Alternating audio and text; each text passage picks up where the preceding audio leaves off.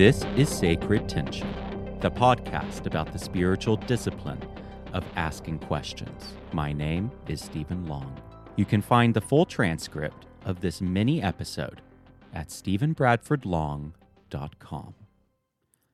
I've spent a great deal of time on this podcast exploring the ways in which my faith has transformed from the reassuring, cozy, traditional Christianity of my childhood. I've wandered far from home into non-theism, flirted with blasphemy, and questioned the existence of the supernatural altogether.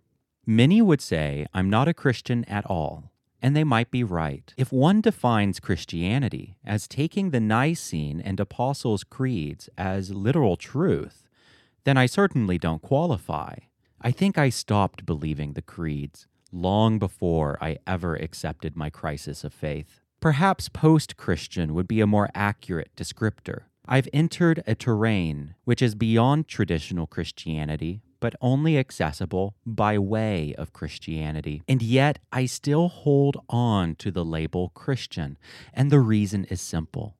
I can't give up my love affair with the myth of Christ.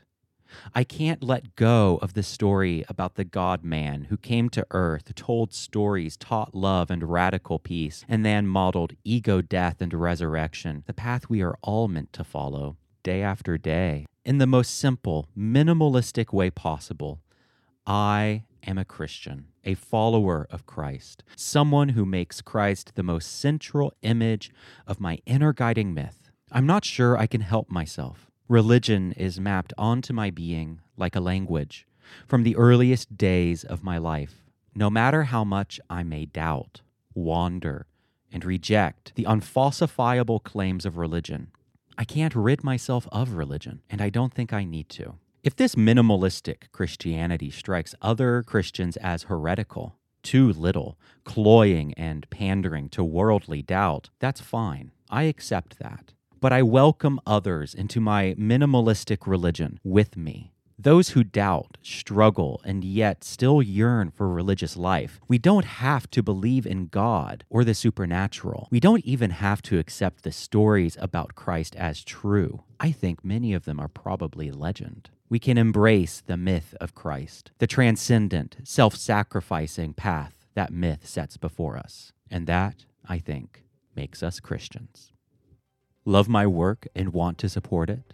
Go to patreon.com/Stephen Bradford Long, and for $1 a month or $5 a month, you will get a separate patrons-only podcast called The House of Heretics. You can also support this show by commenting on this episode by going to stephenbradfordlong.com. You can also support it by leaving a 5-star review on iTunes and sharing it with your friends and on social media. And as usual, thanks for listening.